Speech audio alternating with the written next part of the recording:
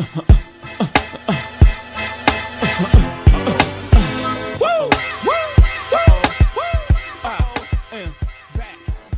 and gentlemen, I want to thank everybody out there for their purchase. We surely appreciate it. What you about to witness is my thoughts. Just my thoughts, man. Right or wrong, just what I was feeling at the time. Welcome, everybody, to the very, very first episode of the Just Our Thoughts podcast. So excited to start off on this journey, and so happy that you are here to start it with me.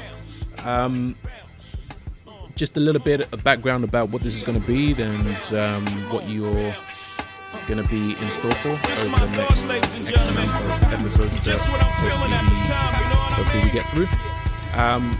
This is all about high-level performance. That's what SF Sport is all about.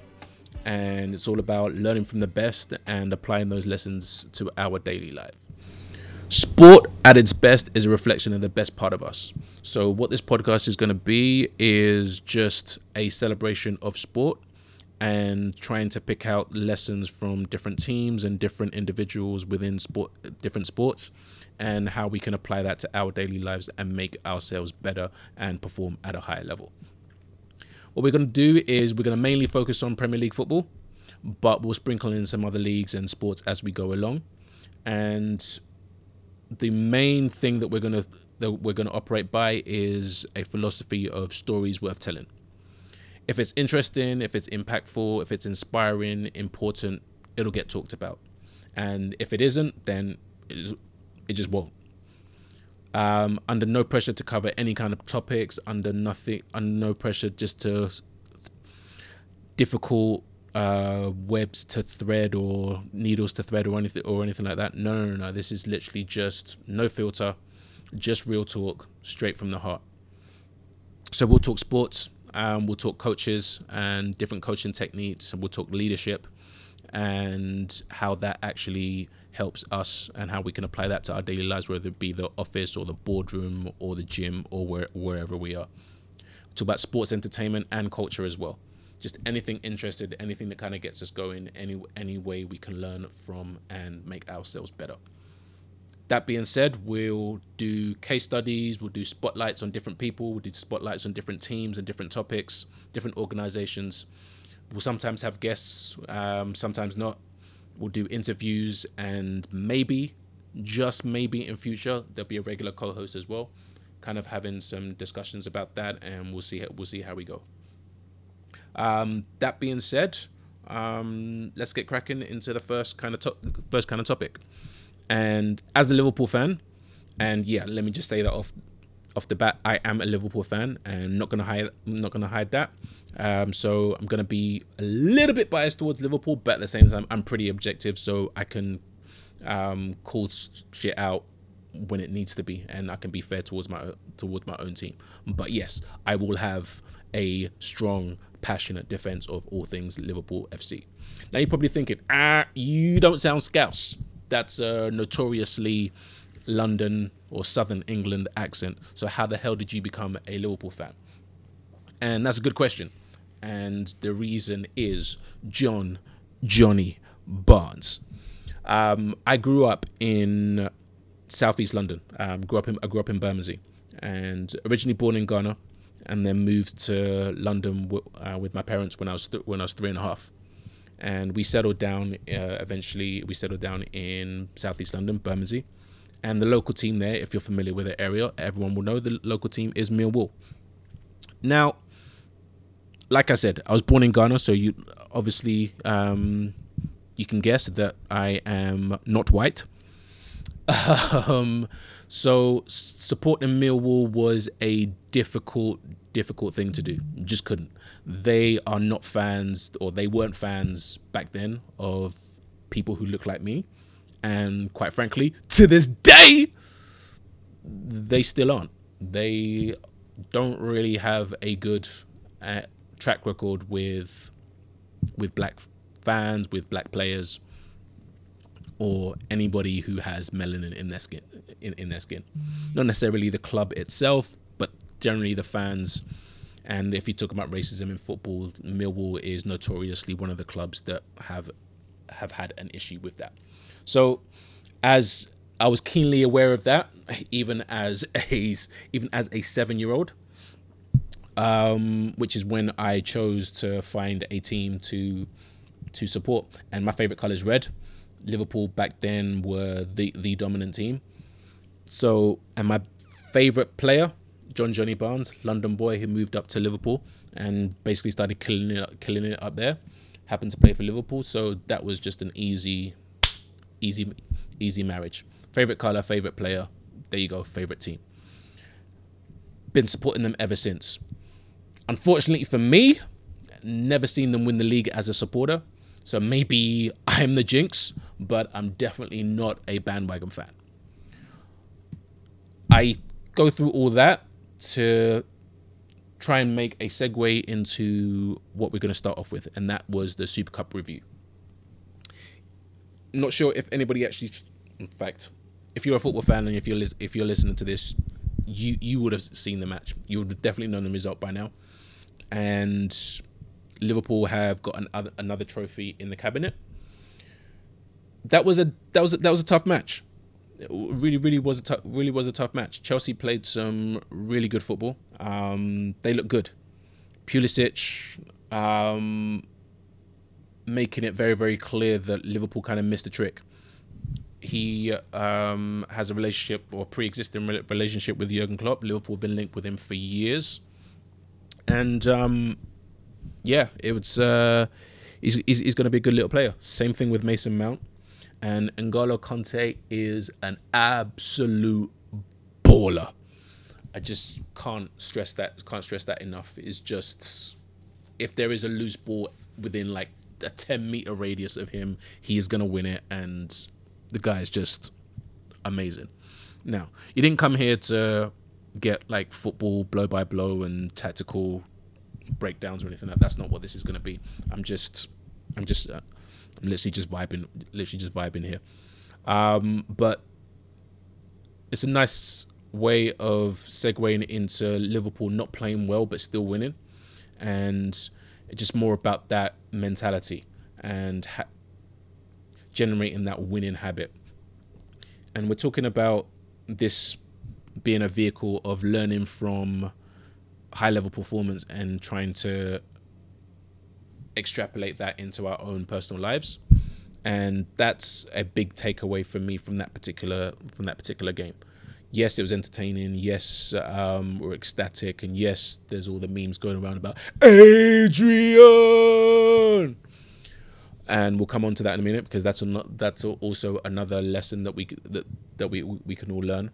But the great thing about life is that you're not always going to be at your best. But at the same time, if you're going to achieve anything, you need to be able to perform regardless of whenever you feel like performing. If you're always going to wait on different situations where you feel up to it or where you're in the right mood, you're probably not going to achieve anything great. And Liverpool on Wednesday were not at their best.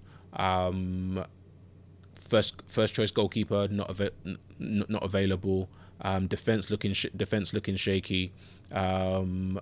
Second choice, maybe even third choice players in the team. So Klopp had switched up his tactics, and it just wasn't a great performance. However, they are building a habit and a process of and a winning mentality, and that is phenomenal to see as a Liverpool fan, but also as somebody who is inspired by high level performance. It's definitely something that we can all learn from. How do you create a system, and how do you create a methodology of operating, an MO, if you will, of being able to perform at a high level regardless of your circumstances, and just trusting in that particular process and letting the outcomes fall wherever they may. Let those chips fall wherever they may. And that was my big lesson from that particular game.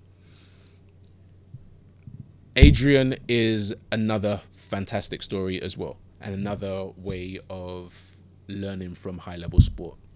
This guy was on the scrap heap literally a couple of weeks ago. Didn't have a team, was a free agent, doesn't necessarily look like he's going to be performing anywhere of note. Now, all of a sudden, just because he'd built up some good relationships and built up some prior sweat equity within the league, he gets a call and Liverpool sign him to be a backup goalkeeper. Now, he has the mentality that he's going to be a backup goalkeeper because in no way in hell is he going to challenge Alisson for the starting job when everyone's fit. And that's a great example of playing your position and knowing your role and having self-awareness of where you fit and being able to be the master and being a star in that particular role, however you fit within a team. But he's also a brilliant example of next man up. Alisson goes down and all of a sudden he jumps right in, and he's just being prepared and being able to step in is just a fantastic testament to his mentality and his preparation skills. Just to go from the scrap heap to saving the decisive penalty in a Super Cup all within a space of 2 weeks, you can't do that unless you are prepared to perform regardless of the situation. So that's a fantastic kudos to him.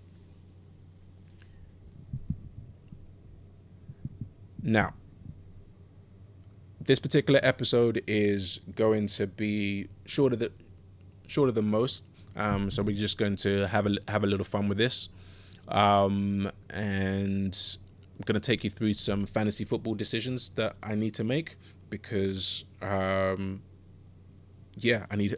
need some help. And I need to bounce some ideas off of somebody, and I guess that this will be a good cathartic way of doing it. So first and foremost, we're going to go through some early season predictions. I'm part of this football group called For Football's Sake. It's a fantastic group, and it's a few hundred guys in a Facebook group, and all different walks of life, all different football team supporters, and we just come together and we just share our love of the game.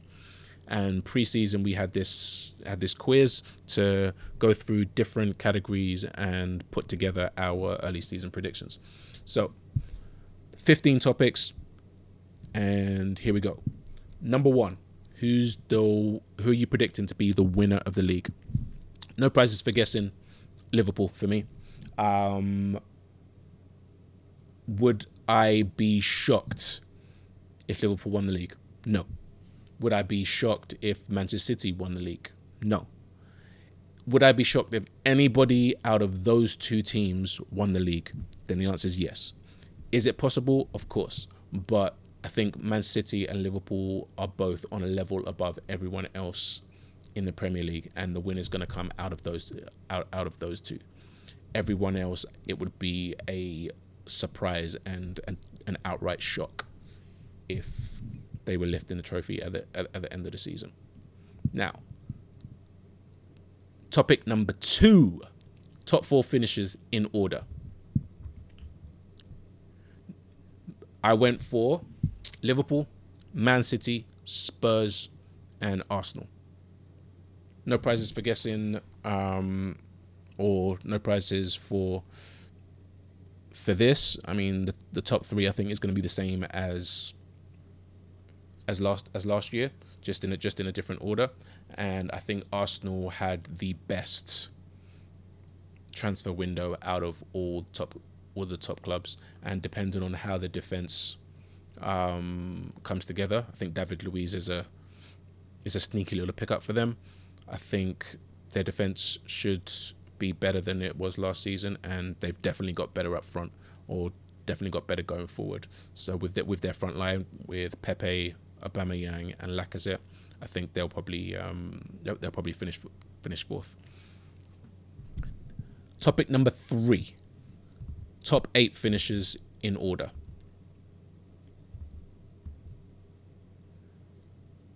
1, Liverpool, Man City, Spurs, Arsenal, as we've touched upon.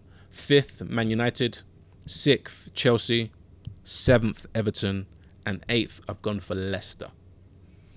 Now, explanations for those ones. I think the top 6 is going to be the same top 6 as it was last year, just in a different order, as I've explained. I think Man United will do slightly better than they did last year, but I don't see them being drastically better, even though Wan-Bissaka is a very, very good signing for them. And the left back, James, he looks like he's going to be a quality player for them as well. But they're going to have problems scoring goals, just because I don't think Rashford is ready, and Pogba, his mind is somewhere else. He wants to be somewhere else. So I'm not necessarily sure what they're going to get out of him, and they've just got too many question marks for me to actually sneak into that top 4. Chelsea, I said they would finish 5th, but given how they've started their first 2 games this season, I actually think they've got a chance to be really, really good. That's a quality squad with quality young players coming through, and if they buy into what Frank Lampard is selling, then I actually think they've got a chance to even be better than 5th, and actually give better than 6th. Sorry, and actually give Arsenal a run for 4th. So let's that's the first one that I'm looking at, thinking could be wrong there. Everton and Leicester, I think, are pretty solid picks, but also there's Wolves who could sneak into there as well. Topic number 4, bottom 3 finishes in order. Gone for Sheffield United, Norwich, Villa. I think Villa have spent a ridiculous amount of money, and I think they're going to have the Fulham treatment, and it's not necessarily going to bring them too much joy. And I think Sheffield United and Norwich are going to struggle, especially Norwich playing the way they play. They play really, really good football, but I'm not necessarily sure that they've got the technical capabilities or the technical players to be able to play that style that openly in the Premier League. And I think they're going to win a lot of neutral fans, but they're not necessarily going to win a lot of games. Number 5, dark horse club to surprise the league. Gone for Bournemouth. I think Eddie Howe and his team have been doing some solid work over the last couple of years, and I think they've got a sneaky outside chance to actually jump into that top 8. If there was a team that I would say that could jump into that top 8, it would be Bournemouth. 6. Club to do the best in Europe. I'm going to go with Man City. Even though Liverpool have been in the Champions League final for the last 2 seasons, I don't think that the Champions League is the focus this year. And I think Man City have that focus, and that's the one they want to win more than anything. And given the fact this is year 3/year 4 for Pep, and generally speaking, he doesn't stay at clubs much longer than that time horizon. So this could be a tricky period for them. I think the Champions League is the one that they all want, and then they're going to go all hell out for that. So I would say Man City, the team to do the best in Europe out of all the English clubs. Club to do the worst in Europe. I went for Chelsea, even though they are starting off, and I've liked what I've seen over them for the last couple of games that I've watched. I just think them being in the Champions League after winning the Europa, I think without being able to sign players this summer, I think they might struggle relative to the other English clubs in the Champions League. So that's why I went with them. Topic 8, manager to perform the best. Marco Silva. I think Everton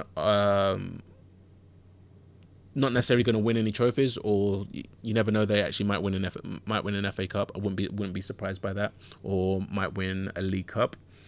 But they play some really, really good football, and Liverpool basically lost the league at Goodison Park last year, and the team that Marco Silva is actually putting together is a decent team. So I think manager of the year candidate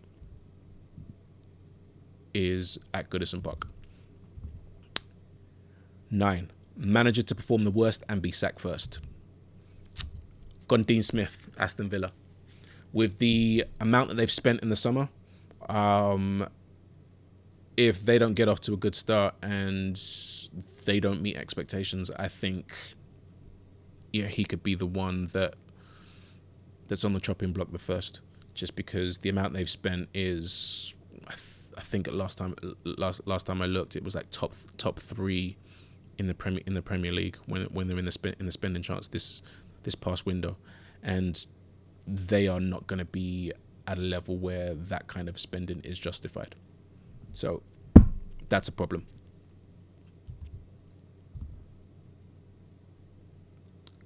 Perfect 10. New kid under 23 to shine. I went for Callum Hudson-Odoi. Now, I realize he's injured for a good portion of the season. But when he comes back, I think this kid is absolute quality. Having said that, there's a couple of young players over the first couple of games that really looked decent. Like I said, James at Man United, Mason Greenwood, Phil Foden, Wan-Bissaka. There's a few. Trent Alexander-Arnold as well could have a breakout year and actually cement his place as the best right back in the Premier League. So there's a few, but I think when everyone's healthy, I think Callum Hudson-Odoi could be a special player. 11, best buy of the season. I actually went with Man City's Rodri. I think their one weakness was the health of Fernandinho, and I think they've basically gone out and spent big money on mitigating that risk. Long-term replacement for Fernandinho, and I think he's just going to slot in there and just fit in seamlessly. Loves to play the way that Pep likes to play as well. So I think he's going to be a quiet signing, but I think he's probably going to be the best signing. Worst buy of the season. This might be some hate as a Liverpool fan, but I think Harry Maguire at Man United. £80+ million on a centre-back that you didn't want to buy a year ago because he cost too much at 50 million a year ago, and the powers that be at United didn't think he was better than what they already had at the club. And now 12 months later, after not a stellar season, he's now worth spending the most that's ever been spent on a centre-back to replace the defenders that none of them have left your club. Doesn't make sense to me. So I think that potentially could be the worst buy of the season. Now, don't get me wrong, he could perform very, very well, but I just don't think you're going to get bang for buck when it comes to that. Top goal scorer, I'm going to go with Salah. He's been that since he dropped into the Premier League, and I don't see any reason why that's going to change. I think Liverpool are going to have another special season, and if they do, then Salah's going to be the major reason behind that. So, top goal scorer, Mo Salah. 14, player with most assists. This one, KDB. I think people have forgotten how special of a footballer Kevin De Bruyne is. Everyone was lamenting, the Premier League lost its best player when Eden Hazard left and went off to Real Madrid. The best player in the Premier League never left. And Kevin De Bruyne has been the best player in the Premier League for the last couple of years. Last year was a down year. He was injured for most of it. But this time, health permitting, if he is fit the full year, he's gonna he's going to put the world on notice, not just the Premier League, but he's going to put the Champions League on notice that he is one of the best midfielders in all of football. And 15, last but not least, goalkeeper with the most clean sheets. Now, this one's already gone out the window, seeing as I went for Alisson, and seeing as he got injured in game 1 and is going to be out for 2 months, so this one's out the window already. But health permitting, I think Liverpool are going to have the best defence in the Premier League, just like they did last year, and I think he's going to have the most clean. He would have had the most clean sheets. So yeah, that is out the window, but there was logic to my pick. Okay, moving on. That is going to be it for today. Like I said, it's just going to be a very, very short test episode for today, and this is going to get a little bit more slick and a little better as we go along. But as with anything, when you're actually trying to start something, you just have to start, and then you analyze, and then you adjust, and then you improve, and then you just come back that 1% better each time you do it. So thanks for vibing with me today, and I will see you next time. Peace.